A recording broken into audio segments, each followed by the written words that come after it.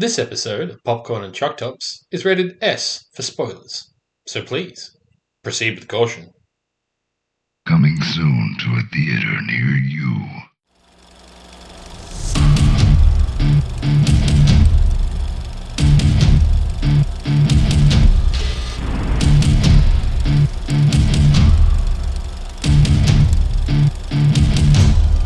Greetings and salutations, ladies and gentlemen, and welcome to Popcorn and Chuck Tops, the Boysenby Ripple of the movie podcast world.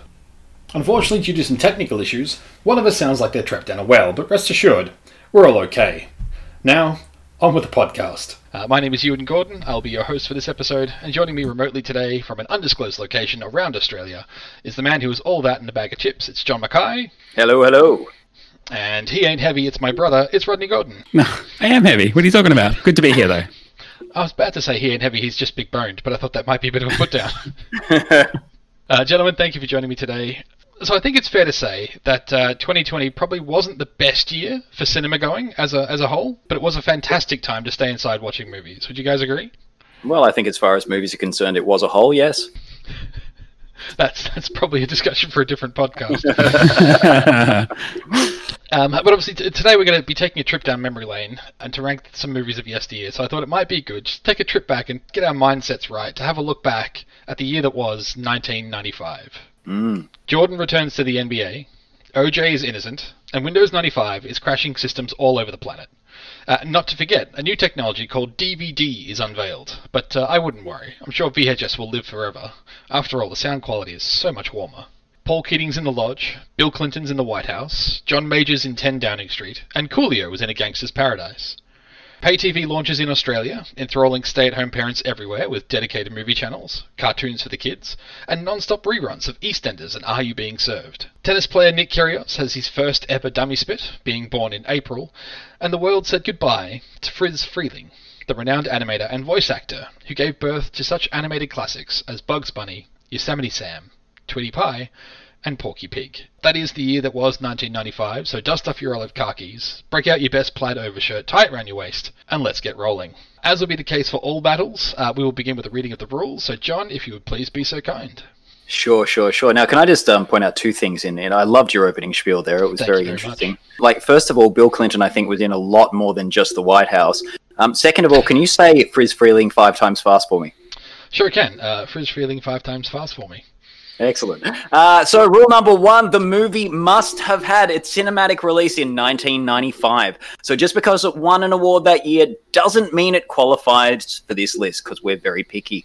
Rule number 2, one member of the podcast team must have seen the movie at least once. Probably multiple times. Rule number 3, if the podcast team cannot reach a unanimous decision, a simple vote will decide the winner, with the majority vote progressing through. If there is no majority, a coin toss will decide the winner. And rule number 4, the panel's choice is final, until we decide to retcon it in a sequel. Well, technically this is a sequel. Potentially.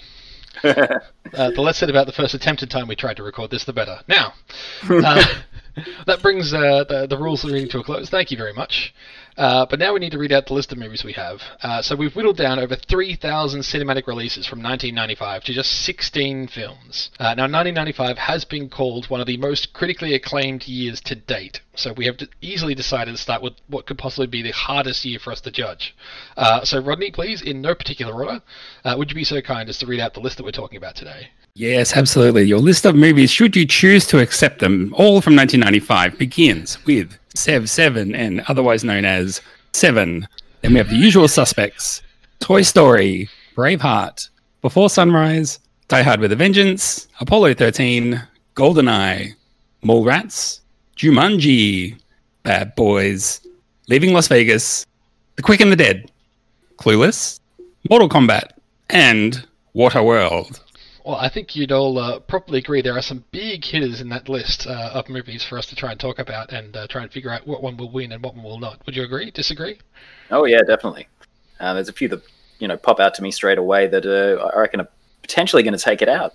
Yeah, it's easy to talk a big game. There's obviously some favourites in here, but it just depends on whether I feel like being crushed today or feeling victorious. Well, that's the thing. I think there's 5 or 6 in this list that will probably definitely be in the final, but that's the problem. There's only 2 that can make it, so yeah, we'll see how we go. All right, well, that's our list to the close. It's time for them to go head-to-head in our movie deathmatch. The last movie standing today will win our first ever movie deathmatch award, brought to you today by Grayskull Electricity. Do you have the power of Grayskull? Who will win? Only time will tell. Gentlemen, on to round one. Our first matchup of the day has been randomly selected, and it is Clueless versus Die Hard with a Vengeance. Ooh. Now, Clueless, an absolute 90s classic. Kind of set the bar for sort of the new generation of kind of, especially female-led teen movies. Sort of took over the flame from the John Hughes-esque sort of time period. So, yeah, it was really the first one out there that really paid attention to itself to sort of create a timeless movie. You can still watch Clueless today, and it's still relevant. So. Yeah, and it did give us a very young Paul Rudd, one of the other men in Hollywood who does not ever age. Him and Keanu Reeves. I don't know what they did as children. They made some sort of a pact with the devil, but they don't age. It's as simple as that. If I'm remembering correctly, it was based on the book Emma. Is that right? Yes, it was majorly based on the book Emma, and a little bit of Shakespeare in there too. There's been plenty of those adaptations over the years where it's like, oh, it's kind of based on that, but if we say that it's based on that, no one will go and see that, or it has to become some kind of Oscar bait or something. Obviously, yeah, definitely Clueless is one of those movies that's known for being self-aware. I think it also sort of takes some of the tropes of teenage movies and plays with them a little bit. I'm not sure it completely subverts them, but it's very self-aware. It knows what it's doing for sure. Obviously an icon for women of a certain age who saw this at a very impressionable age, and I'm sure it holds a special place in a lot of people's hearts. So I'm just warning us, guys, we have to tread lightly here. Most definitely, yes. Considering the movie it's up against, I don't think you'd have a better battle of the sexes That's for true. the best of 1995 than Clueless versus Die Hard with a Vengeance. So let's dive into its competition. Die Hard with a Vengeance, I think, is probably one of the best of the Die Hard series, if not the best of the Die Hard series. It certainly falls all over Die Hard 2, which doesn't really need to be talked about. But yeah, I think it's equally up there with the first Die Hard. John McClane comes back for its third installment. He has a great villain in Jeremy Irons. He has a great partner in Samuel L. Jackson. It's one of my favorite movies to watch. I have watched it at least once a year since it's come out on DVD, and I have owned it. So I'm incredibly biased towards Die Hard with a Vengeance. Boys, your thoughts? My favorite Die Hard movie, clearly. Very, just clearly. And it also seems a little bit like it could have been just a movie script, or an idea at least, that was floating around, and they just kind of retconned it to be a Die Hard movie, which I don't necessarily dislike. I don't think that counts against the movie at all. No, I think definitely John McClane is one of those sort of plug and play characters, and they did that with the most recent Die Hard as well, which didn't hold a candle to The Vengeance. Look, when you've got Jeremy Irons playing, the penultimate bad guy, and it's the Gruber brother coming back, so. Yeah, I was about to say, like with that line of they've just sort of chopped and changed a different movie plot to make it a Die Hard script. All you really need to do is link the bad guy in somehow. It's like, yep, this guy is the first guy's brother. Done. They're both English. That makes sense. Yep, same. But having said that, like it's got great action, it has great camaraderie, it has great relationship between Bruce Willis and Samuel Jackson. It has lines that we're probably still quoting to this day. I think this one's a bit of a no-brainer. Bad day. This one is a bit of a no-brainer in my book, but I will put it out to an official cast. Clueless or Die Hard with a Vengeance, boys. What's your votes? Well, look, it's an interesting one because we have, as you know, Ewan tried to record this podcast before, and it was up against a different movie because the randomizer does what the randomizer will do. It does.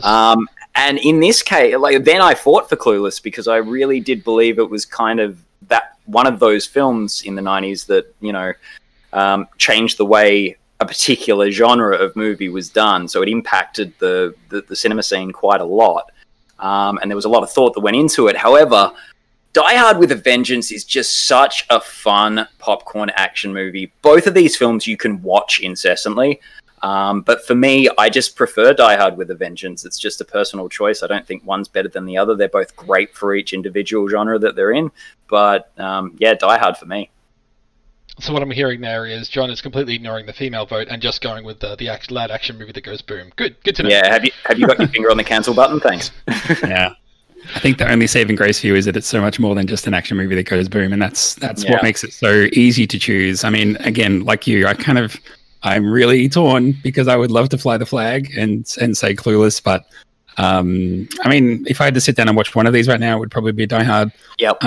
And I mean, I'm not here to express other people's opinions. I'm here to express mine. And I only get one vote, and I'm going to make it count. So, look, yeah, it's not an easy choice. I mean, there are going to be some other choices that are going to be very easy, but this one is one of the tougher ones. Up first, unfortunately. My vote is also for Die Hard. All right, so that's 2 votes for Die Hard with a Vengeance. My vote goes to Clueless because I'm a feminist, by the way. And Nice! You can direct any complaints Set to us up. Who didn't see that coming? No, I'm voting for Die Hard. It's a clean sweep across the board. I personally think that Die Hard is just a much better film, and therefore just has to take that one out. I don't think there's any arguments against those two. Look, I know this is, not in 1995, but it'd be interesting to see what our opinions are if Clueless was actually 10 things ahead about you. If that competition was Again, any you keep different. coming up with great stuff for a different podcast. Like the Battle of the Shakespeare reboots or something. So we'll table that for another time. Yeah. So, Rodney, you want to give us the next one? I'm looking at this pairing, which is The Usual Suspects v. Waterworld. Usual Suspects. I mean, I wonder how many people have seen The Usual Suspects versus Waterworld, because I feel like The Usual Suspects, when it came out, was something of a sleeper, and it was only later that people realized, like, oh man, I saw this movie and my mind was completely blown, and you think you know a thing and then you don't know a thing, and then it was a bit of a Matrix. It was a bit of a sleeper hit. Cult classic. Yeah, I'd agree. Yeah, I'd agree, Rodney. It's one of those films that people didn't really know what they were getting when they went into the cinema, and I believe the marketing machine behind it wanted exactly that. Yes, that's true. It was here's a film, we've released it surreptitiously, and then let word of mouth do its thing because we know it's fucking awesome. So yeah. It was also released at the time where they were kind enough not to spoil the entire movie in the trailer. So I'm sure that, again, will be a rant for another time. But the Usual Suspects premise from memory from the trailer is just like, these cons get in trouble and how will they get out? Yeah. And that's sort of it. They don't release the fact that it has one of the best movie plot twists of all time and some of the best acting from the characters that we've seen in a long time. In a world where cops can break with a slow motion fall.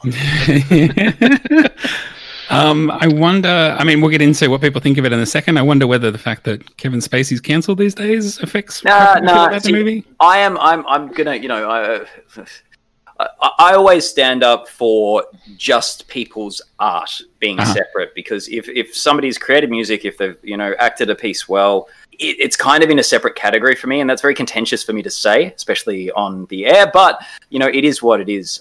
Like, there are a lot of complete arsehole, like, I forget his name, he's one of the most famous painters of all time, but he was an absolute arse. Yes, and we still respect his paintings.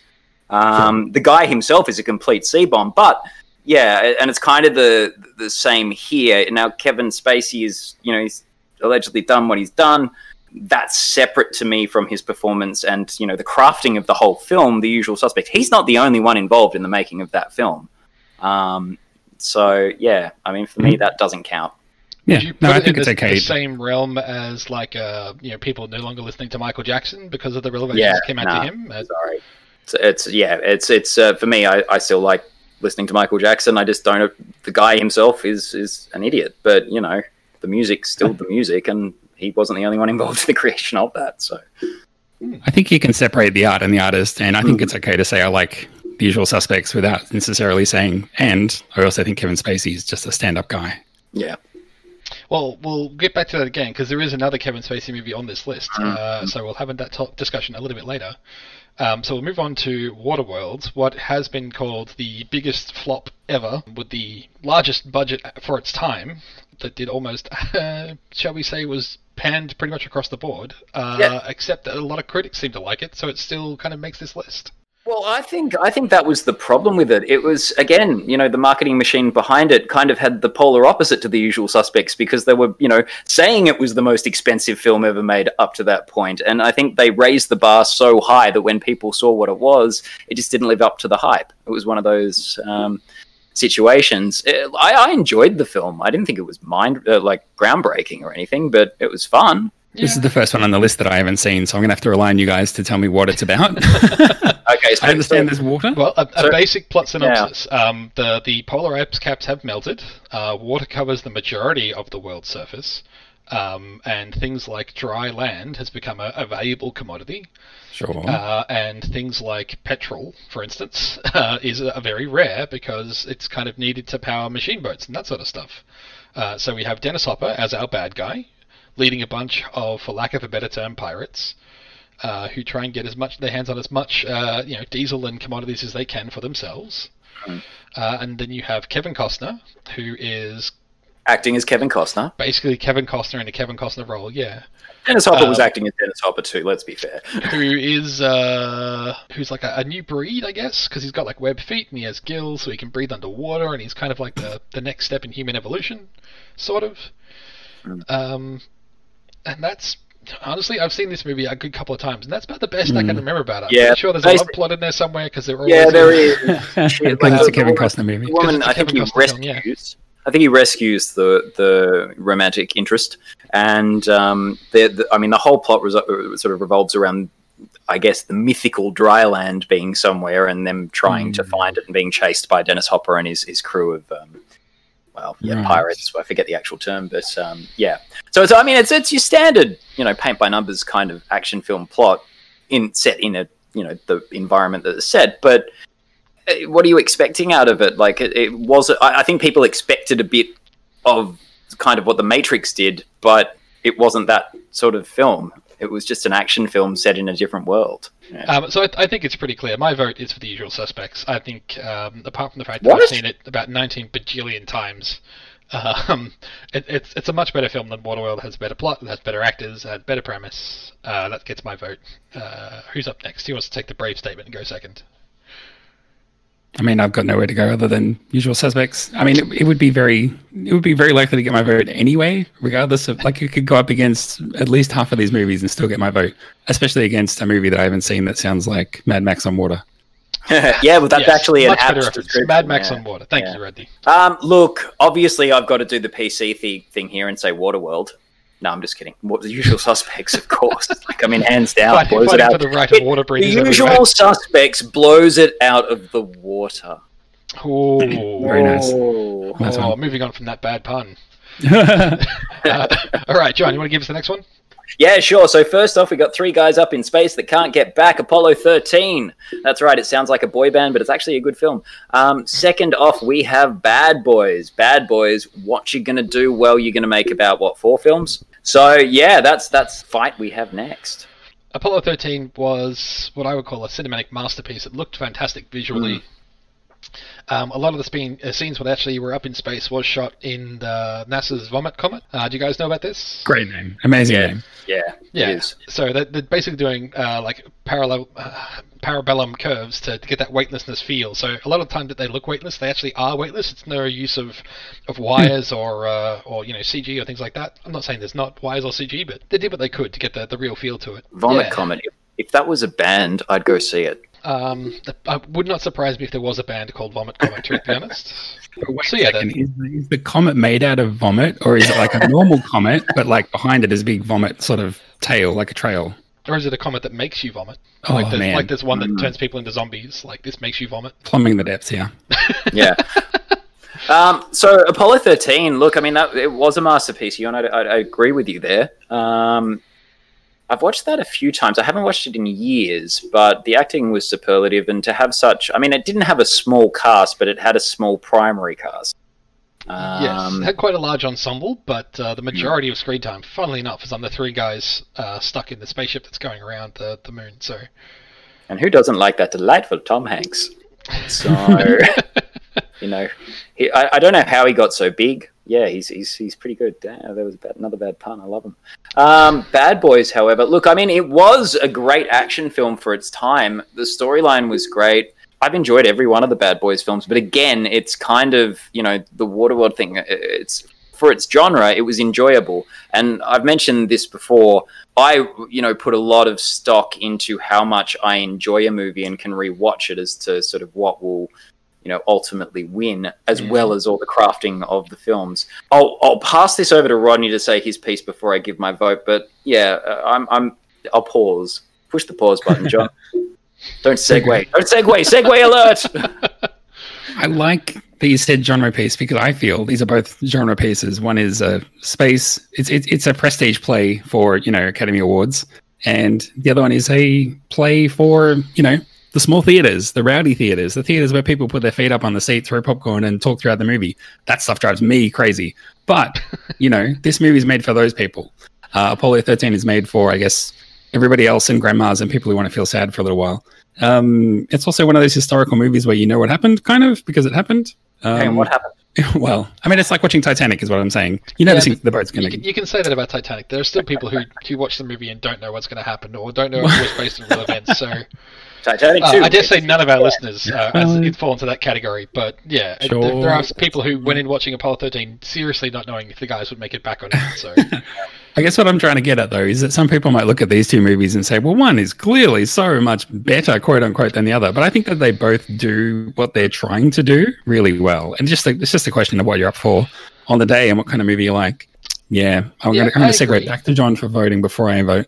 I don't want to be the first one to vote on this one. I'm going to say my piece here before you guys actually officially put your votes in, because, yeah, I agree with the point that Apollo 13 does one thing and Bad Boys does another, and they both do it well. Bad Boys is, the buddy cop movie where there's action and a little bit of comedy, more from the Will Smith than from his counterpart, but nevertheless. Martin Lawrence, he's meant to be the comedic one in the partnership. Yeah, he is meant to be, but anyway. I But yeah, like it does the job it's meant to do. It is a popcorn action movie. But as Apollo 13, as Rodney said, has just got that more serious tone to it. It's that more serious, dramatic movie, therefore it lends that a bit more gravitas to it, shall we say. But throwing my hat in the ring, if you asked me to sit down and watch one of these movies, it would be Apollo 13 over Bad Boys, I think, just about every time, unless I was in the mood for that stupid popcorn action-y thing. But I'm going to go for Apollo 13. I'll throw my hat in the ring for this one first up. Apollo 13's my vote. Look, I would like to say to the creators of Bad Boys, you did a great job. In fact, it was a great job. It's not too bad, boys. No, that was the sequel, Bad Boys 2.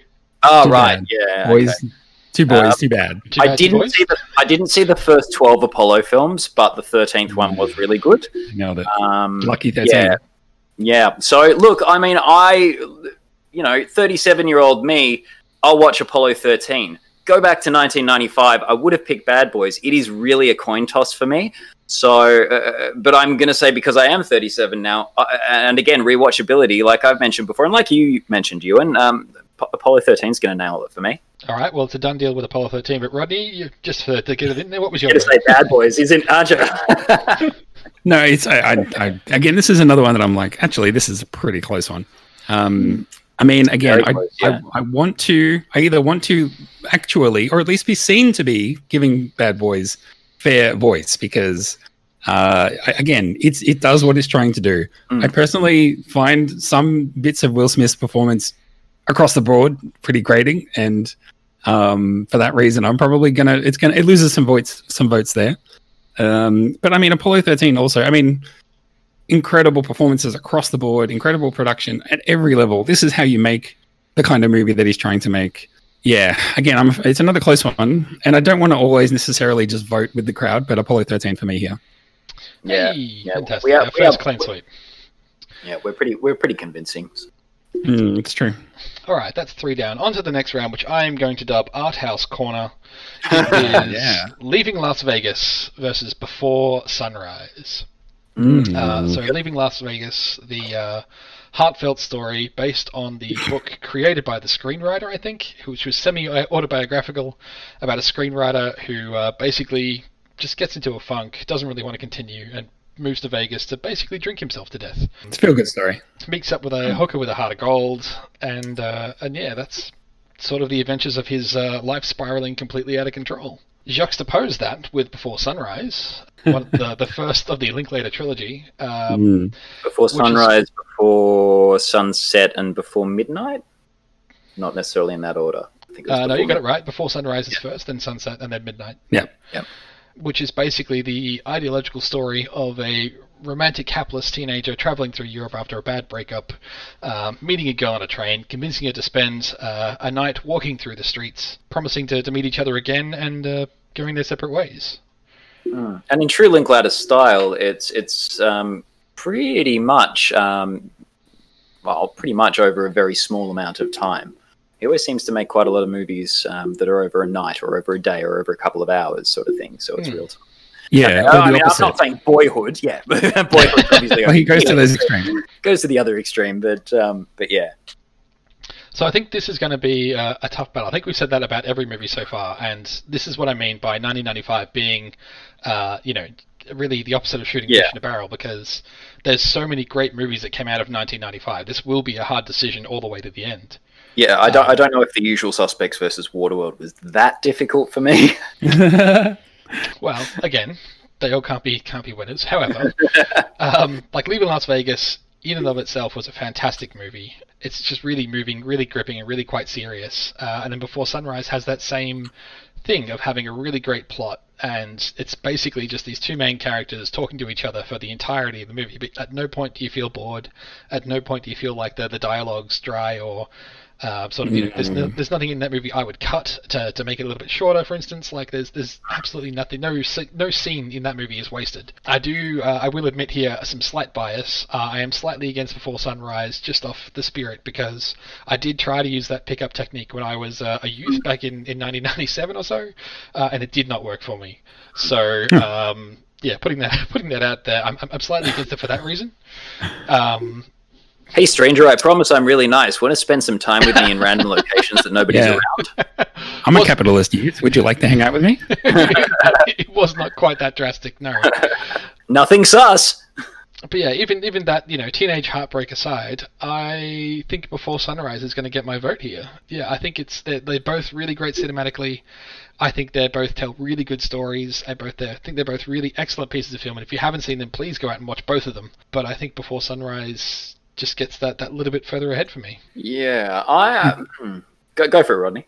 I was just going to say, Before Sunrise obviously spurns 2 sequels. I won't spoil the ending of Leaving Las Vegas, but there's no possibility for sequels of that one. Said no Hollywood executive. We're past the spoiler zone. You can spoil as much as you like here. Oh, he dies.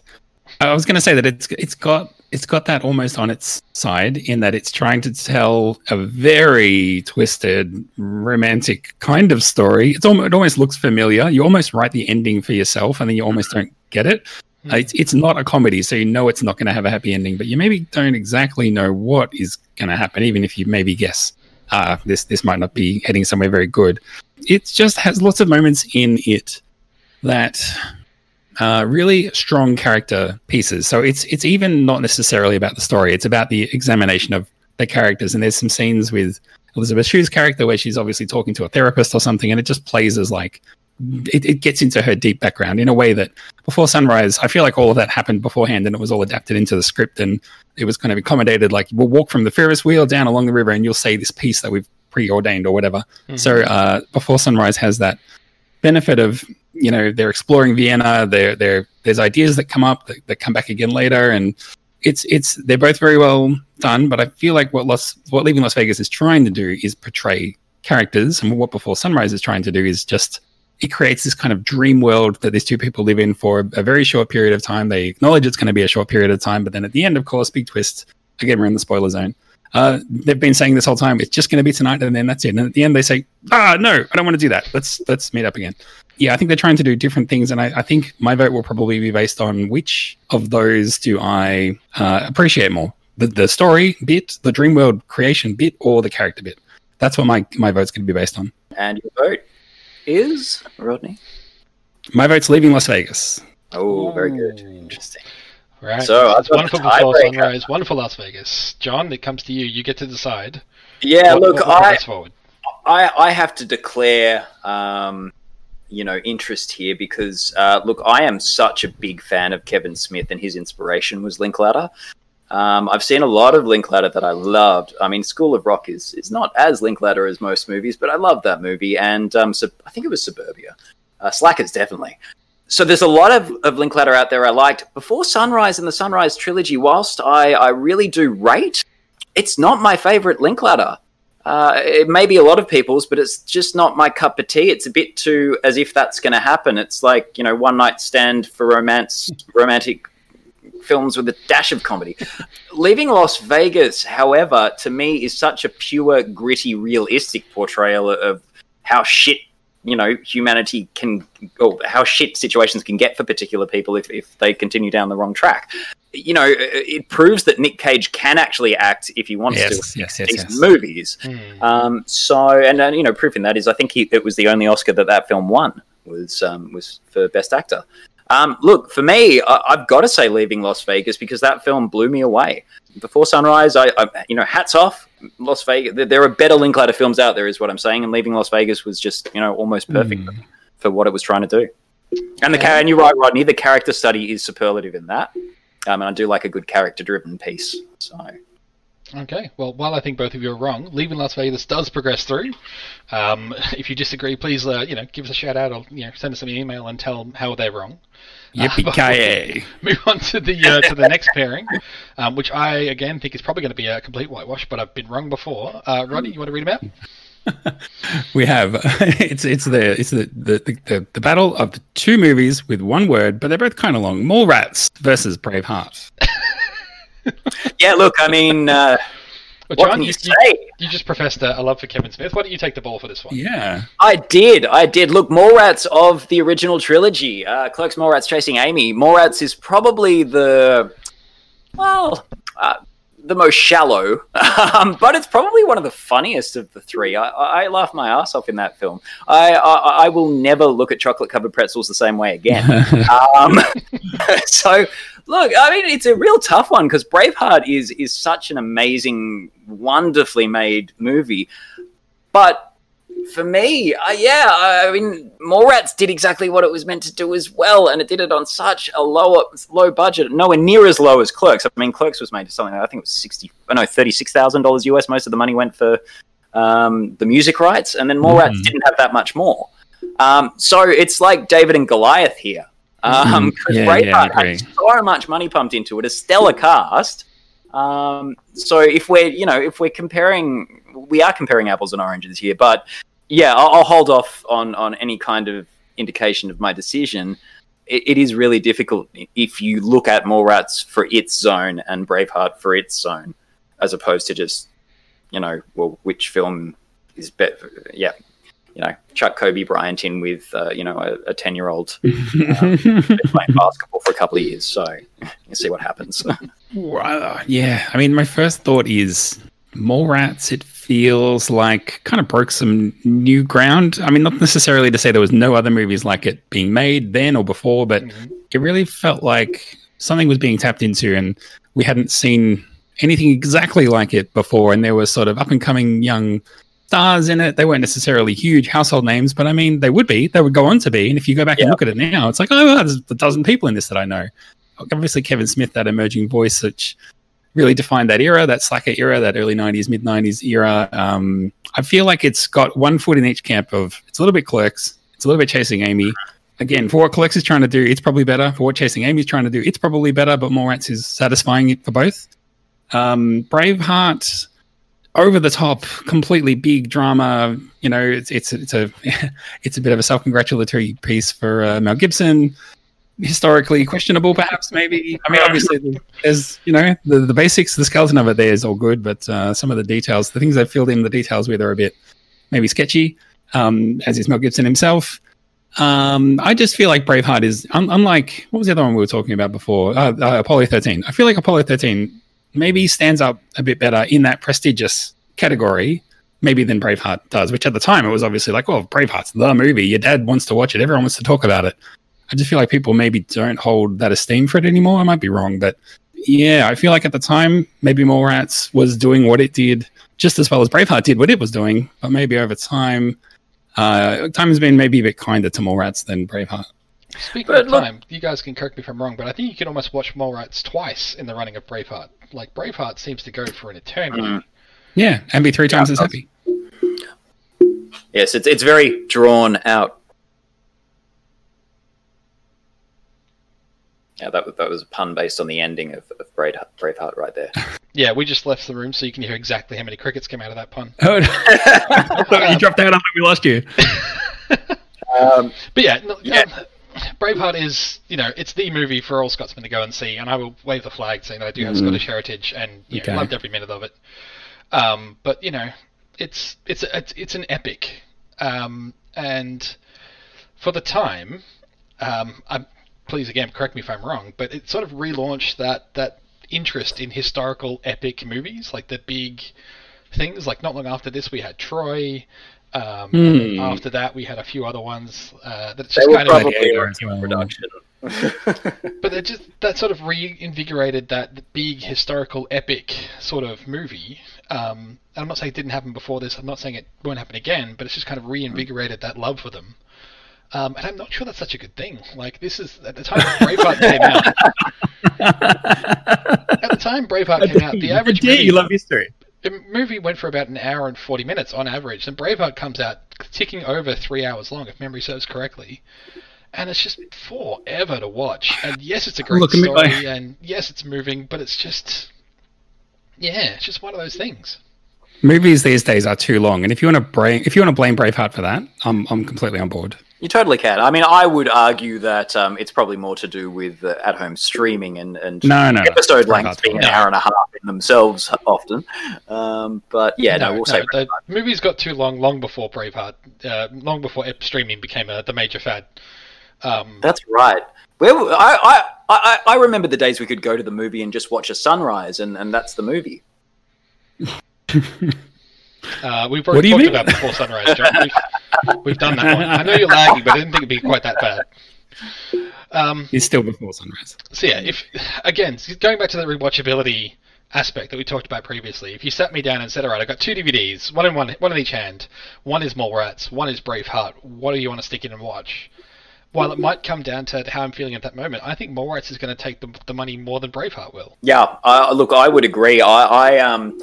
I thought I'd be contentious here by saying my vote was going to Mallrats because, and it's not just because of the rewatchability. I think Braveheart, has had its awards. It certainly deserved the Oscars it won. I mean, you can take my Braveheart, but you'll never take my Mallrats. So, all right. So John's in for Mallrats. Rodney, what do you got for me? My vote too in the David versus Goliath battle is for David. I would go with Mallrats here. Again, and I love that justification that Braveheart's got its awards. Let's let Mallrats have an award.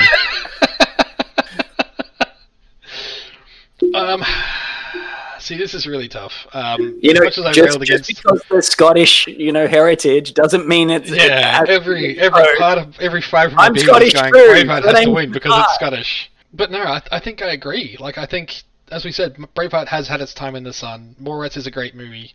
Even if this only makes 6 people go out and watch it, I think that's well worth the vote. So I'm going for Mallrats over Braveheart. Mallrats gets a clean sweep against Braveheart. Whoa. Right, Kevin Smith, if you are listening, which I'm sure you are, I just need to say this for you because I think I implanted some thoughts into the other two's head, and it's, as Jay would say, the Jedi mind trick. Holy shit, motherfucking Yoda and shit. Yeah, I think the Mallrats turned out to be the snoochie boochiest movie of that year compared to Braveheart, and that's just how that goes. Yeah, Braveheart, no ticket. Mallrats, more like mall, thanks. All right, well, on to what I'm going to call the corniest movies on this list. Wow. And that's saying a lot if you've seen some of the movies we had to reject. But we've got The Quick and the Dead, which is the Sharon Stone, Russell Crowe, Gene Hackman shoot-'em-up western, which also starred a very young Leonardo DiCaprio, versus what is the kitsch classic Mortal Kombat. Leonardo's aged. I think you can add him to the collection of actors. Yeah, there you go. Just his jaw ages. It's incredible. Just his jaw. Against the kitsch classic Mortal Kombat. Gentlemen, what do you need to say about it? It's Mortal Kombat in movie form. Before we get into the discussion, The Quick and the Dead, is it not directed by Clint Eastwood? I would have to check. Am I wrong in that? You could be right. I do not know off the top of my head. I will check that while you speak. But cool. It does have Sharon Stone doing that revenge line that you see in cowboy movies where someone killed their dad, she's got to go kill him. It turns out to be Gene Hackman, who's the mayor of a town, who starts a gunslinger campaign. It's a fun kind of cowboy movie to watch if you've got some time to kill in an afternoon. As versus Mortal Kombat, where if you didn't know anything about the game walking into it, you would be confused. People who only watched the game who walked into it would be confused. It has come out as like this kitsch classic of the movie game genre that is, I don't think there's a better, worst movie movie based on a game out there. And again, potentially topic for another podcast. I was just going to say that if I had to find something that both of these movies have in common, it's maybe the fact that nobody asked for either of them.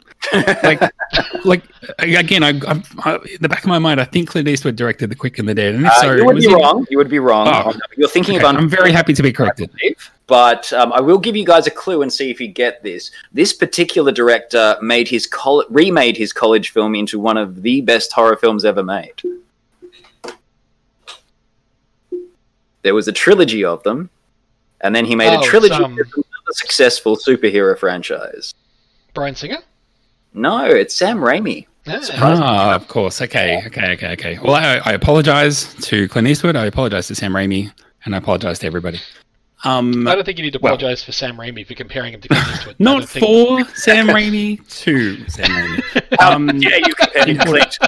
The thing I was going to say is this came in this era of the sort of mid to late 90s, even into 2000s, where they were like, the Western's not dead. Guys, spread the word. The Western's not dead. We can still make good cowboy movies. Yeah. And unfortunately, like that resurgence, like we were never going to go back to that frontier. It was just never going to happen. You could make some standout good cowboy movies here and there, classic Westerns.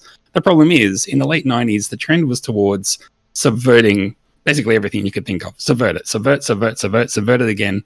And no one was ultimately on board for that classic done-to-death trope of a Western. Now, you had to have something else to bring to the table. And I'm not saying The Quick and the Dead doesn't do that, but it falls into that category of kind of that whole genre is just going to kind of fizzle away very, very soon. Mortal Kombat, again, boy, I guess they were like, well, we've licensed this video game. We've got to do something with it. We've got the world's best techno artists on board. We've got some no-name kick-ass martial artists who are going to do all the stunts for us. I guess we'll cobble together a script. And then, boom, as long as it's in focus, we're winning here. Yeah, well, so the best actor we can afford to deliver lines badly. Christopher Lambert, step on up. We want you to do an accent. Doesn't matter what one. You can just pick it, 100%. Change it randomly throughout the movie. But I think, again, if you want to go for a bit of an underdog angle, I feel like Mortal Kombat is so charming in that way that it's trying to hit that genre sweet spot, and it may not even hit it. I'm not even here to say that it does. I wouldn't die on that hill. But boy, I find that a satisfying movie to watch. For me, this is really, really difficult. And if I could abstain, I would. Because I hate Westerns. I respect that people like them, but I hate Westerns. I've yet to see a Western that's really grabbed me. There's been some... I love cinematography, and there's been some amazing cinematography in Westerns, but... just not in this movie. Crap. I mean, comedy Westerns. Mel Brooks, like Blazing Saddles was brilliant, but that's not really a Western. Mortal Kombat, I freaking hated that movie. But it's kind of like, I don't know, it's been kind of like herpes. It just doesn't go away. It keeps coming back and people dig it. Is it kind of a bit like the Backstreet Boys? I hated them when they came out, but as time's gone on, I just love how kitsch they are. Well, before whether I say you can abstain on a vote or not, John, I will tell you that Mortal Kombat is coming out again. They've remade. Yes, they're remaking the. And look, I guess I'm holding a candle that it will be watchable. I guess there's no better time to make a film where half your guys wear masks than in 2020, 2021, right? So that's true. That's kind of how that runs. I'll put it to Rodney to help me decide, but I'm okay if someone doesn't want to have a vote. But it does mean that if Rodney and I disagree, it does go down to a coin toss. What do you guys think? It's a bit like in poker when you want to stay and you're like, I hope everyone else in front of me stays so that I can stay. Maybe you and I can vote, and then that might just let John off the hook. Yeah. Look, I mean, it's just I don't have much. I mean, the cast in The Quick and the Dead were great, but just because there's a good cast, I wouldn't vote for a film. Mortal Kombat also has Christopher Lambert, so Christopher Lambert's just awesome. That accent, I don't know why it works, but it just does something. I'll abstain where I can. You guys vote and right, see if you can convince me. John officially votes a vote of no confidence in either Quick and the Dead or Mortal Kombat. Rodney, What have you got? What do you think? Jeez. Let me toss it over in my head in a minute, and I'll vote by saying Mortal Kombat. Yeah, Right. you know, maybe the theme gets it over the line for me. The theme I like. All right, so Rodney's voted for Mortal Kombat. John has abstained. I agree with Rodney's point about Westerns kind of being done, because at this time in movies, Westerns kind of had to go a bit more gritty and a bit more realistic. And I think this tried to keep to that Hollywood Western theme a little bit too much. While it is a reasonably fun movie to watch on a rainy Sunday afternoon, I think Mortal Kombat is a much more fun movie to watch on a rainy Sunday afternoon. So I think it will be a vote for Mortal Kombat from me for the Kitsch Classic, and therefore there will be no tossing of a coin. I guess Mortal Kombat had the fatality. We're just leaving a pause there for the crickets again. That was good. No, that was good. All right, John, you want to give us the next one? Oh, this is going to be an interesting one. So we have, seven. What is it? 7N. Seven. So 7N. Yeah. Yeah, 7N. Versus Toy Story, the first fully computer animated film. Set the bar for many a studio to make lots and lots of money off Little kids. Yeah. Well, yeah, little kids. No, their parents. Yes, that's right. I don't think you could find two more Polar opposite films. opposite films than Seven and Toy Story. Seven, the story about a crazy madman who is killing people based on the 7 deadly sins, and just being a complete absolute whack job in, again, what is a great movie and a great storyline, versus Toy Story. What if your toys were alive and you went around? About a young boy killing his toys. No. Yeah. It's so hard to point where you even begin to try and compare these two movies. Well, that was different. interesting, because I saw this, like, when I moved across and sort of saw that we were doing these two. I just had a thought, and I was like, could you imagine, considering, how Deadpool and, adult-oriented sort of films have been so successful and money-making these days, R18 plus, could you imagine Pixar making a new version of Seven? A little bit like Sausage Party or something like that. I was about to say, can you imagine Pixar making an R-rated Toy Story? I'm like, no. Yeah. It's not jokes about Buzz and Woody and their friends. No. See, I don't think so. Sausage Party was funny in bits, but it just wasn't a good movie. But Team America. Yeah, Team America works a little bit better. But yeah, no, it'd just be interesting to see Pixar making something dark and gritty like that. But like a Robot sorry. Chicken. Have you seen the first 2 minutes of Up? Yeah, that's a beautiful story.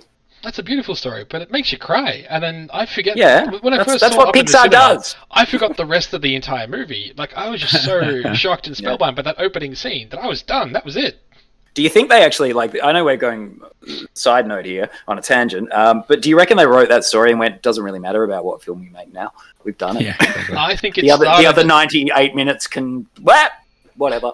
I think it started as a short film of this old guy who loves his wife and loses her and goes on the adventure, and that's it. And like the end of the short film was him deciding to go on the adventure. And then someone's taken it to Pixar, and Pixar's like, great. And so we'll add some balloons, and we'll add a talking dog and a weird looking bird and a Boy Scout. And they're like, wait, what? Yeah. So basically, what you're saying is they had a meeting and did a lot of acid. I'm not going to confirm or deny what may take place in the Pixar Director Studios, but that is our one segue per podcast. So that segue is done. Have to start talking about Seven and Toy Story again. Seven is a absolutely stunning film. The plot, the cinematography, the acting, the writing, just everything about it screams brilliance to me. I have seen that film umpteen times. More than 7. But it is more than 7, definitely. I'd watch it 7 times in a day. Toy Story, however, it started the genre, so I always respect that, and it is a great film unto itself. Having rewatched it as a parent, it's still a good film and a great film for kids, but there is a lot, there's much better films that Pixar have made since. So it's just that nostalgia factor for me that really sort of holds it up in such high regard. I mean, yeah, that's my 2 cents. It still holds up today. Both of them do. Yeah, I think Toy Story is very much the Iron Man in the Pixar shared cinematic universe. And for those who are unaware, there is a Pixar theory that links all the Pixar movies together taking place within the same yes, universe.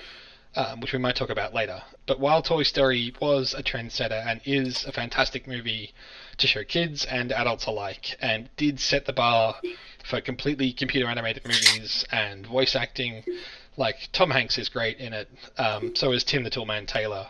Yeah, I think at the end it's going to be beaten by Morgan Freeman in Seven, and Morgan Freeman, Brad Pitt, Kevin Spacey, and Gwyneth Paltrow. They're just going to take it away. I think Seven wins this one for me.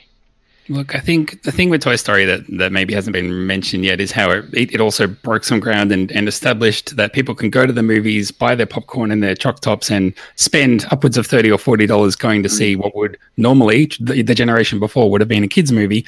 It absolutely changed the game. It's, like you say, true. a groundbreaking technological, it's hard for me to say, it's a groundbreaking technological achievement, top-class voice acting, incredible, it changed the face of cinema forever. Toy Story is just incredible. That's why my vote is for 7, because I don't like family movies, and 7 is a terrific movie. I love David.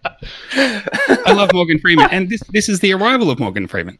Love it all. Love everything about it.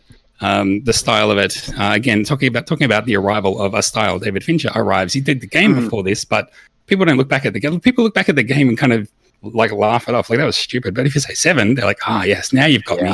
And obviously Brad Pitt, the guy at the time. It can't be anything other than 7 for me. Yeah, look, I'd 100% agree. 7, hands down, it's going to win by a head. All right, that one wasn't bad. I'll give you that one. I will say, look, they're getting better. We'll put Buzz and Woody back in the bedside drawer and use them another night. All right, well, that's 7 locked in place. Our last head versus head battle to round out our 16, bring it down to 8, is the good fun time classics of GoldenEye and Jumanji. Both stories take place in a completely fictitious world and have a main character that completely outstrips the remaining of the cast and supporting cast alike. Yeah, GoldenEye was the first of the Pierce Brosnans, the relaunch of the Bond franchise, and the first Bond to take place after the fall of the end of the Cold War. So we had to have a different bad guy, and therefore we now dislike the British in Sean Bean. It does give us a fantastic Sean Bean death scene. And then we go up against Robin Williams in Jumanji, and if we talk about standout films for Robin Williams, I think this is easily one of his best in regards to performance and how he delivers all these emotional scenes. I honestly don't know how I'm going to vote for this one. That's all true. Before we go any further, I think the podcast rules, dictate that the three of us need to talk about James Bond a bit more. I mean, we need to turn the whole show into James Bond show now, and we'll need to say what our favorite James Bond is, who our favorite James Bond actor is. I don't think that needs to really be said, because there is only one good James Bond actor. There's only one good one. Jeez. Oh, there's someone's a Lazenby fan. Two. Yeah, obviously. Well, he is Australian. We've got to fly that national flag somewhere, right? No, I'm a classicist, and again... Well, Peter Sellers, maybe? No. I own that video, by the way. I would say there's more than the original. That's true. I would say there's more than 2 that are good. Points for including that in the James Bond franchise. Rightly so. You're just a shit stirrer. There's more than 2, but everyone has their favorite. That's more the point. Sean Connery is the definitive Bond for me. Yes, he's a womanizer, but that's what the movies were. That's what the ethos was in the time period, and that's what the movie is based around, and that's how it works. Yeah, it kind of got old towards the end of his career, and that's why it stopped. But yeah, Sean Connery is the ultimate Bond, period. I find it hard these days, because I do feel that since the new reboot, with Casino Royale, that it's not the same Bond anymore.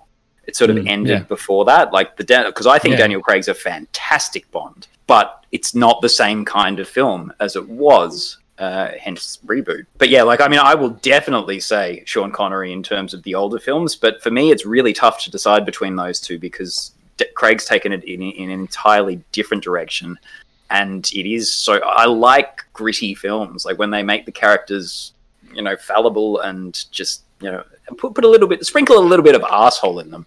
Yeah, so I will say Sean Connery. I'd agree with that, but with a asterisk. All right, Rodney, You're up. Come on. Money where the mouth is. Well, I mean, that I'm not going to say Sean Connery, and you've put in your little preamble that, it has to be Sean Connery or you're wrong. Thanks very much. But I would fly the flag for Roger Moore, and I understand that Roger Moore's worst films are among the worst of the whole franchise, and I mean the whole franchise. I get that. Yep. But for me, he just still is James Bond, sort of crouching low with a gun poised into action. That's it for me. I also love that. I think there's a stand-up bit by...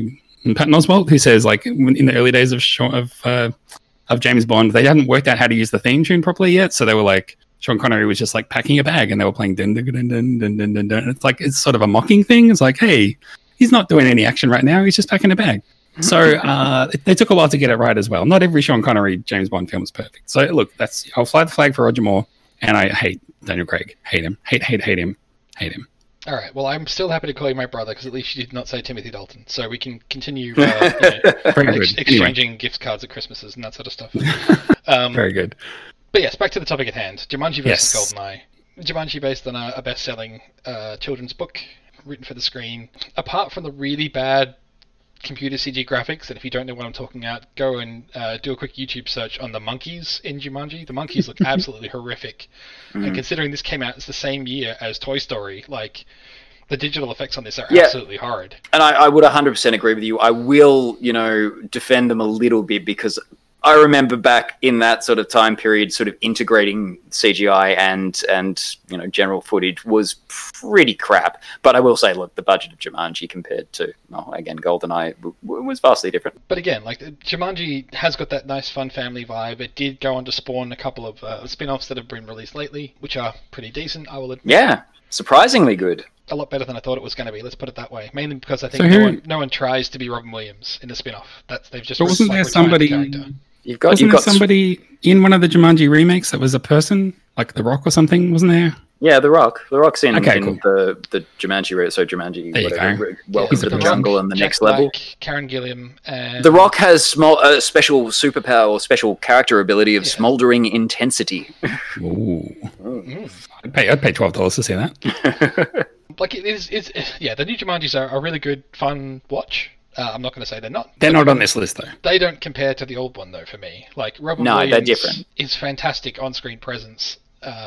Being a youthful, boyish kid and going up against the hunter, and I don't know if this is just a little bit of, thinking of Robin Williams in every movie is fantastic, but his portrayal in this is really good. I think I'm going to have to vote for GoldenEye. I think that Pierce Brosnan's GoldenEye, it kind of reset the standard for what a Bond movie should be after the really bad Timothy Dalton era, and it kind of reinvigorated that action movie fun for me, and I think GoldenEye is going to beat Jumanji, and I don't know why I'm saying this out loud, but I am. I think that I'm in a unique position where I've probably seen Jumanji all the way through. I might have seen bits of GoldenEye. I can't say hand on heart that I've seen it all start to finish. But that said, what I did see, I preferred over what I saw of Jumanji. And definitely I'm not against Pierce Brosnan as Bond. I think he does a pretty serviceable job. And I hear the video game's really good. Never really played it myself, but I hear it's good. And that means something in this crazy old world that we live in. So I'm on N64. Yeah, N64, yes. Yeah, it was one of the most popular games of the time. I'm casting my golden eye towards James Bond in this case. You're trying to take the mantle there, Rodney. It's a weird flow of energy here, back and forth. All right, look, GoldenEye will officially advance, but John, what have you got for us? What do you think? Yeah, look, I freaking hate Pierce Brosnan as Bond. It's like the only thing bad about that movie is him. Well, that's not true. There's some atrocious parts, but look, nothing against Pierce. I've seen him in the Thomas Crown Affair. I thought he was brilliant casting. He's been fantastic in a lot of movies. I just did not like him as Bond. And for me, Jumanji was such a great movie, and Robin Williams, like, when he gets a chance to act dramatically, he's brilliant, as proven time and time again. Mm-hmm. Fisher King, Matt Damon, and Ben Affleck get an Oscar, Yep. That's the subtitle to Good Will Hunting. Yeah. Good Will Hunting, brackets. Please give Matt Damon and Ben Affleck an Oscar now. Brackets. Yeah. We really, really need one. We're hungry. Yeah, so Jumanji for me is if it was up to just me, GoldenEye, In the Jungle, you must wait until the dice rolls 5 or 8. But unfortunately, GoldenEye has taken it out. So Jumanji, you get my vote at least. You clever little bastard of a movie. All right, well, that brings us to the end of round one. We now drop our 16 down to 8. So let's try and go through these guys as quick as we can, because obviously we have blurted on about them. Okay, so slightly quick fire. Die Hard with a Vengeance versus The Usual Suspects. No competition, Usual Suspects for me. Okay. I think if you're a fan of Die Hard, there's a good chance you'll be a fan of The Usual Suspects. But if you're a fan of The Usual Suspects, you may not like Die Hard necessarily. But I feel like Usual Suspects just brings more to the table. Oh yeah, in a pinch, I have more respect for The Usual Suspects. I'll go Usual Suspects. Just so I can say to my wife, I'm very sorry. I do love you, but I have to vote for The Usual Suspects. I think Die Hard with a Vengeance is one of her favorite movies, but I think Usual Suspects will win today, just because it is the better movie compared to Die Hard with a Vengeance. It's just the journey. It's the journey that film. The journey that The Usual Suspects takes you on. It grabs you from the start and won't let go until the end. And even when you're walking out of the cinema or you turn it off, it stays with you for ages. So. And like just on the rewatchability of movies, you get more out of The Usual Suspects every time you watch it. And it is difficult. It's something new comes out that you just forgot about, or there's a line of dialogue that means something different to you now compared to before. And it's so difficult to write a film that's a twist film and have it rewatchable like it is. Yeah, that's true. Like The Usual Suspects. It's generally like Sixth Sense. You see it once, that's it. It's done. I just couldn't believe that, Bruce Willis was alive the whole time. Wait, what? And The Usual, not in The Usual Suspects, mate, in Sixth Sense. Anyway, so for me, The Usual Suspects has to win. It's just such a great film. Everything about it just rocks. Okay, that one's a landslide. Once again, I'm very sorry, my love. I do love you, but yeah, Usual Suspects wins hands down. On to the next one. Rodney, what do we got?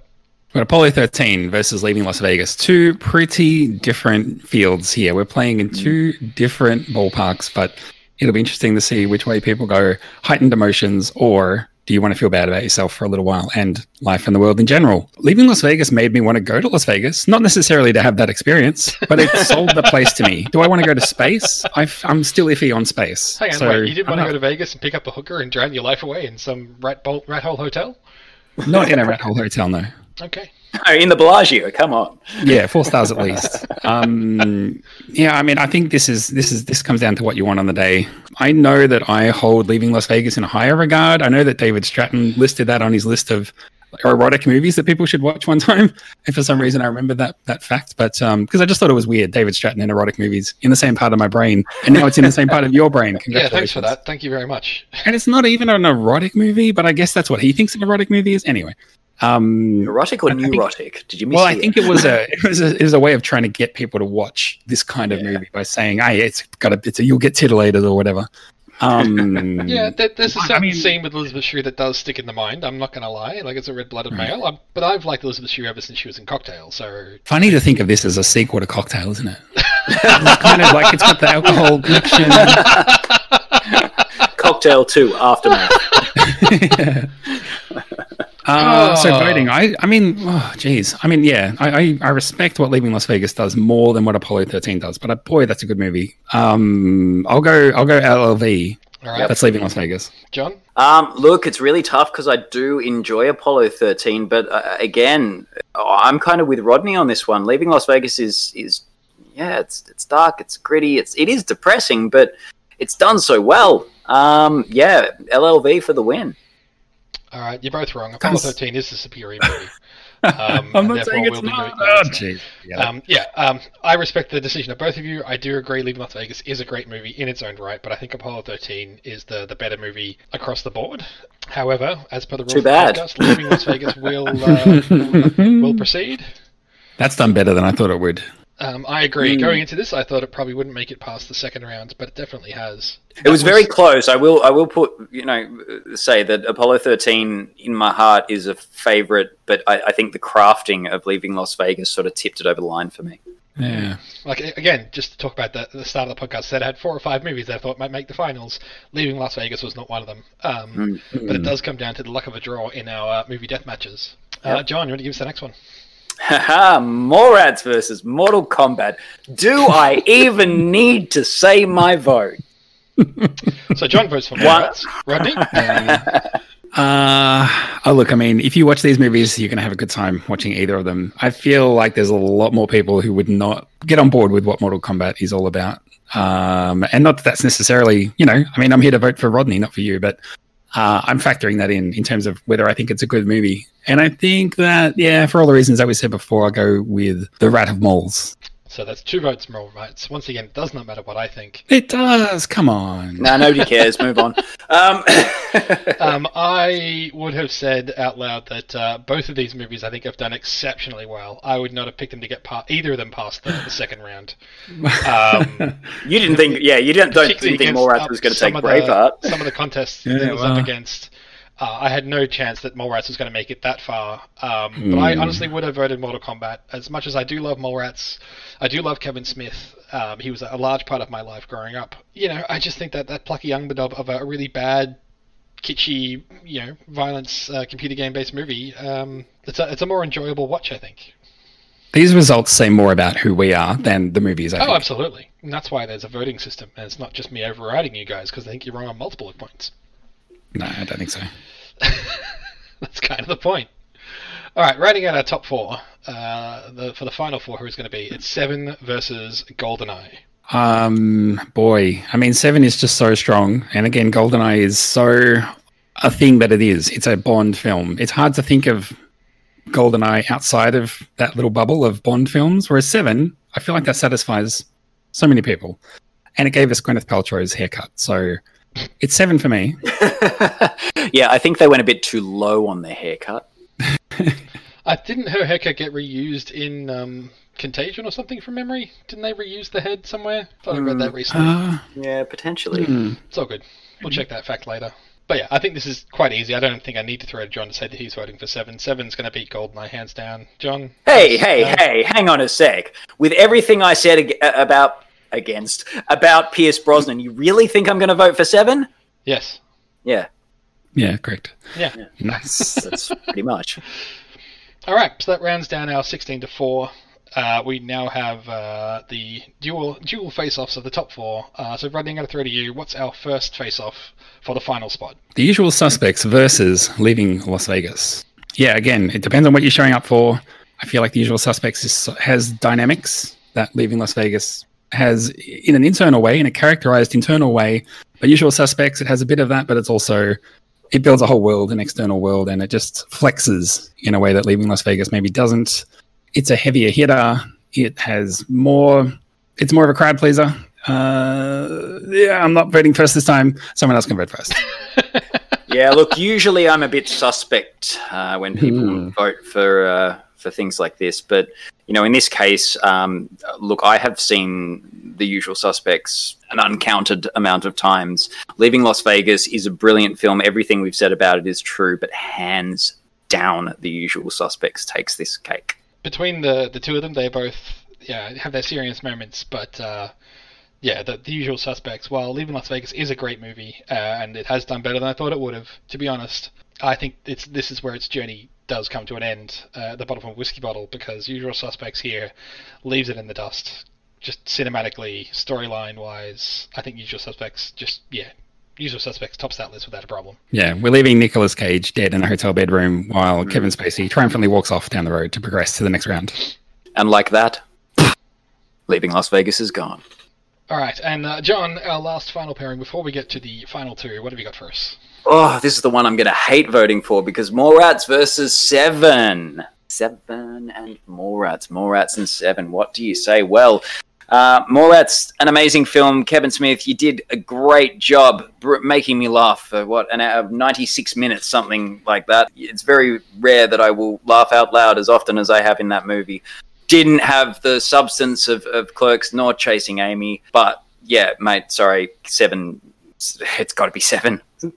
There's more, there's so many more than 7 reasons as to why that film deserves to be in the top 2. Yeah, we just need to point out this whole time that Ewan has had The Usual Suspects in the winner box just as a placeholder, but he's just subtly deleted it just as a, now that The Usual Suspects is into the final 2, he's been like, oh, well, I can stop subtly mind controlling you by putting that there. But I am looking at the final 2 and going, Usual Suspects, okay, it's going to be Usual Suspects versus Mallrats, or Usual Suspects versus 7. Do we want to make it a face-off at the end between The Usual Suspects and 7? No, it's a different movie and different year. That was 96, I believe. Again, not a Nicolas Cage film though, so we're sticking with trope. There you go. Come on, Rodney, you've stalled long enough. What's your answer? Mallrats or 7? Seven. I think yes. There's no contest. I voted against Mallrats last time. I'm certainly not going to vote for it against 7. 7 is the better movie by far. And 7 is a much better movie than it is a group. This is where I will say out loud that the reason Usual Suspects was written there as the winner last time is because this is the second time we were trying to record this podcast. We did have some technical issues the first time around, and the winning pair to reach the final last time again was the Usual Suspects versus 7. We have ended with the same final pairing that we would have had last time when we recorded this. We've come to the It makes me feel very inconsequential. And it is the Usual Suspects versus 7. However, it just means you've got good taste, Rodney. As I was about to say, last time it was just John and myself. My brother has very thankfully joined us today, so there's an extra voice to try and to vote for 7. But before we do get on to the 7 bandwagon, I thought it might be fun to run through a couple of the, what are we going to say, dishonorable mentions for the 1995 movies, because not all movies are created equal, as we have discussed and found out so far, but there were some movies in 1995 that I would say were the worst of the lot. And so we're going to run through a couple of them really quickly that stood out to me. I've ranked them 3, 2, 1, and I want you boys to tell me what you think about them. So in third place, the third worst movie of 1995 was Johnny Mnemonic. Do you want us to wait after you read each one? Do you guys even remember what that movie is? Oh, yeah. Keanu Reeves. Yeah, Keanu Reeves gets information implanted into his bionic implant, and then it has to run away from bad guys. Basically. Yeah. Keanu Reeves is a data transporter who transports more data than he can actually hold, which isn't how hard drives work. And he's on the run from the Yakuza for some reason. Yeah, it's just a really bad wannabe cyberpunk movie that is horrible, and that's all I'm going to say about that. Unless you guys want to try and defend it. Yeah, look, I enjoyed that movie. It's a bit of a Waterworld for me. I kind of got what I expected going into it, and enjoyed eating some popcorn while watching. It's a bit of a train wreck of a movie, don't get me wrong, but it was enjoyable enough. I was in the right mood, I guess, when I saw it. So, yeah, I don't know. I did hear, I remember having heard that it was horrible before I went to it. So I think that probably helps when your expectations and, That is true. If you walk in getting told the movie is absolutely terrible, you feel okay when it's just mediocre. Yeah. But if you walk in expecting the best thing in the world, and you see Johnny Mnemonic, you will walk out disappointed. Yeah, maybe I expected something too high of it, I don't know, but I think it's one of the worst movies of 1995. Only second to Jury Duty. And the tagline I've got next to this is, does anyone even remember Pauly Shore? But I was going to say, talk about a movie that you go in knowing what you're going to get. I mean, Pauly Shore, you got to be kidding me. Like, he had that one character, and then he just played it in every movie for a dozen more movies. And then they stopped going to theaters. They became straight to DVD. Then I think they stopped going straight to DVD. They were like, just give it to your friend. We don't even worry about making money back on these things. He's the alternate universe Adam Sandler, because at least Adam Sandler at the moment is still making money off what he does through Netflix. But like Pauly Shore, it just has that one character. He was even in the Goofy movie as the same character. As Pauly Shore. With Cheesa. Jury Duty. Seriously, I'm going to punch you digitally through the screen if you keep talking like Pauly Shore. But that's the thing, did the movies have their time and place? Maybe. Is that now? No. Was it ever? No. Probably not. Pauly Shore worked in Encino Man. That's it. Not a leading man, is he? No. I don't know how... If I remember, after Encino Man, we had Biodome, and that had one of the ball. No, that was... I think... Was that earlier than... Yeah. No, you're probably right. But the fact that we can't even definitively say which one came out first just shows how bad they are. But if you disagree, please feel free to write us and email us and let us know. But Pauly, if you're out there, mate, please feel free. Yep, by all means. Defend your film. I'm sure you're not doing much. If you want to defend your runner, by all means, reach out and let us know. I will happily have you on so we can talk to you about it. Internet trolling is as bad as a Pauly Shore movie is, there is one movie that takes the cake for the worst film of 1995. I think it won the Raspberry Award for that year. It did. It will win the Raspberry Award of just about any year that comes out for it. It is Showgirls. My note here says... art house under... Go? I can't even say it with a straight face. No, you can't. The art house pièce de résistance of 1995. Correct. With a plot so deep you couldn't see the bottom of it. The movie that says, hey, we've got strippers and chicks dancing naked. What more do we need? Like, my note here literally says, insert joke here. Actually, the movie speaks for itself. Yeah. Yeah. The story of a wannabe dancer going to Las Vegas to become a showgirl, because that's every girl's little dream, is to become a showgirl in Vegas. But there's a setup there. Like, it knows going in what it's going to bad be. It had the potential to do something with it. And it Yeah. also, again, for a movie that knows what it is and then still doesn't even deliver on what it is aiming to do, boy, that's a colossal failure. Yeah. Does the movie know that it's softcore porn? Because that's really all it really That's was trying basically to what be. it was, yeah. Well, look, I mean, at least the script was fantastic. I mean, we have some. I've actually looked up some quotes here, just for anything that was good, and they're all brilliant, really. I mean, you've got it So must you've got be to post weird. it there, or? Yeah, no, it must be weird not having anybody come on you. Is quote number one that pops up. Number two is come back when you've effed some of that baby fat off. See ya. Then she looks better than a 10-inch D, and you know it. I'm censoring myself there, but yeah, there's just three of the many brilliant quotes from that movie. And this is where I hate to say it, but I'm fairly certain Showgirls did get a sequel. Yes, it did in 2011. I don't.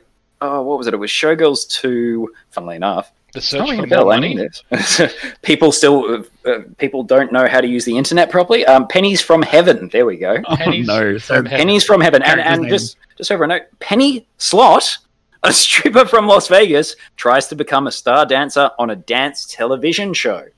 Oh, well, there had to be a character named either Penny or Heaven or both. But Penny Slot? Yeah, Penny Slot is Have her name. Does this take place in the James Bond universe, out of curiosity? That would explain Yes. a lot about Showgirls, Yeah. though, if it did take place in the James Bond universe. I think thankfully you all agree that Showgirls has to be the worst movie of 1995. Yeah.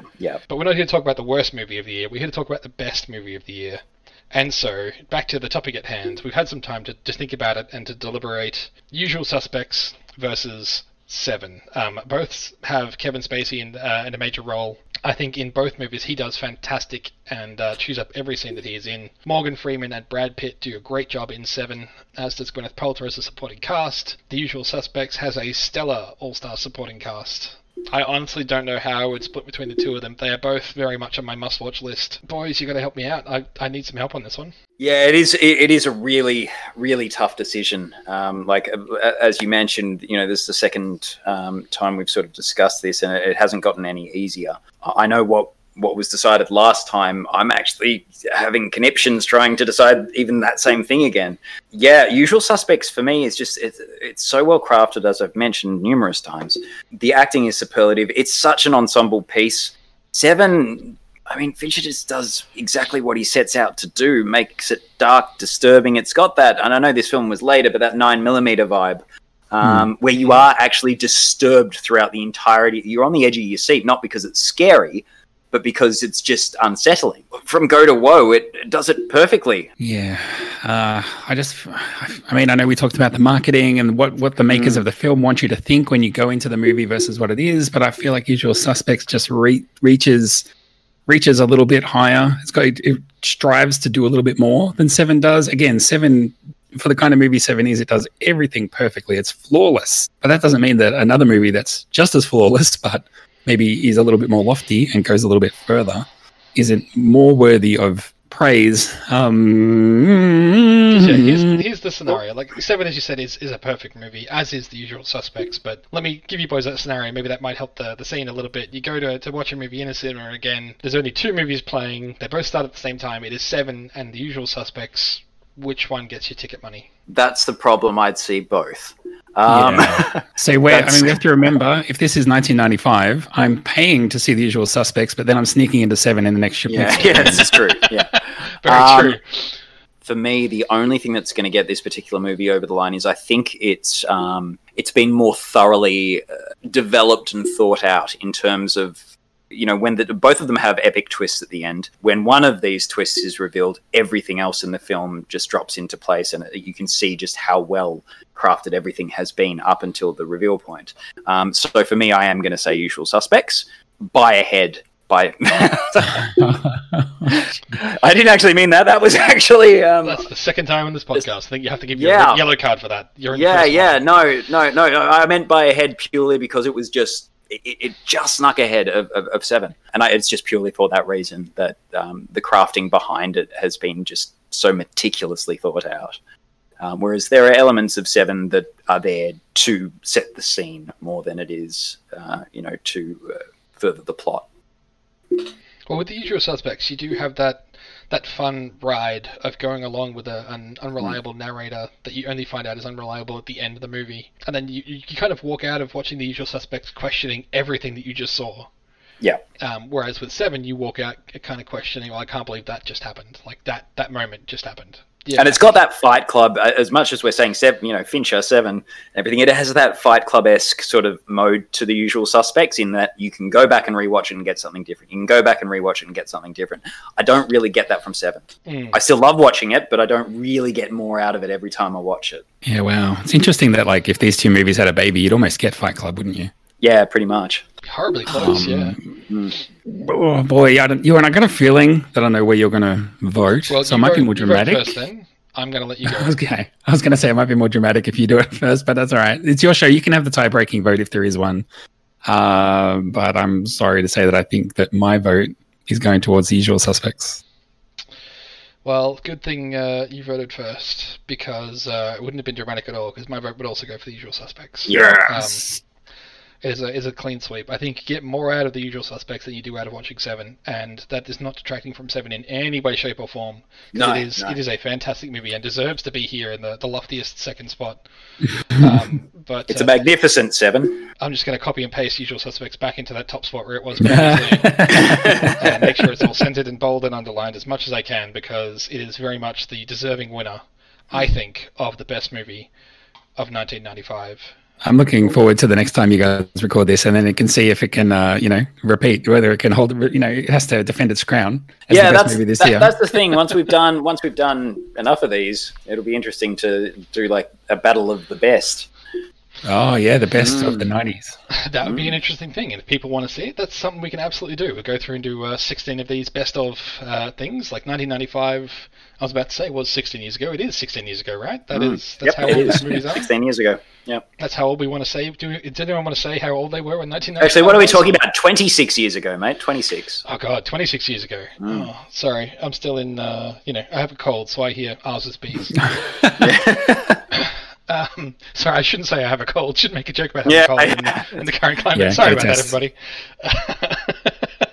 I'll have to go up and get a nasal swab now. But yeah, I think you'd all agree The Usual Suspects is a deserving winner. If we've upset you along the way, we make no apologies for that, because this is purely our opinion.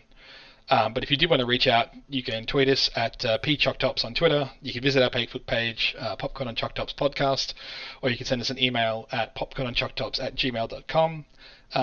Boys, any parting words? Boy, there's some movies here that I really thought we're going to get knocked right out, and they did so much better. So I'm just proud of us for not being too close-minded.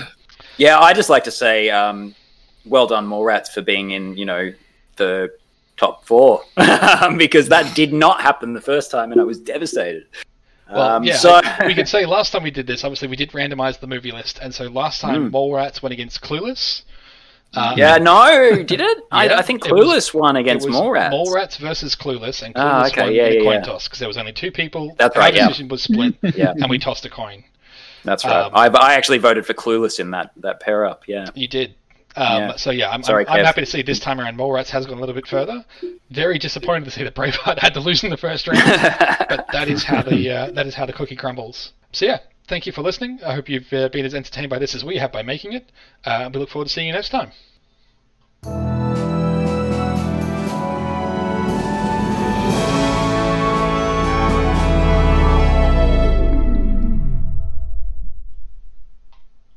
Just sitting here silently, assuming you don't want us to say anything. You can say anything if you like. No. I'll probably stick it at the end. That's the last voice people here should be yours. Oh, great. I'll just lull people off to sleep with that one then. Hey, look, I put out a podcast the other day and someone literally said to me as a compliment, I'm going to fall asleep to this. I heard that if people fall asleep to listening to something, it had to be banal. So maybe it's not so much a compliment.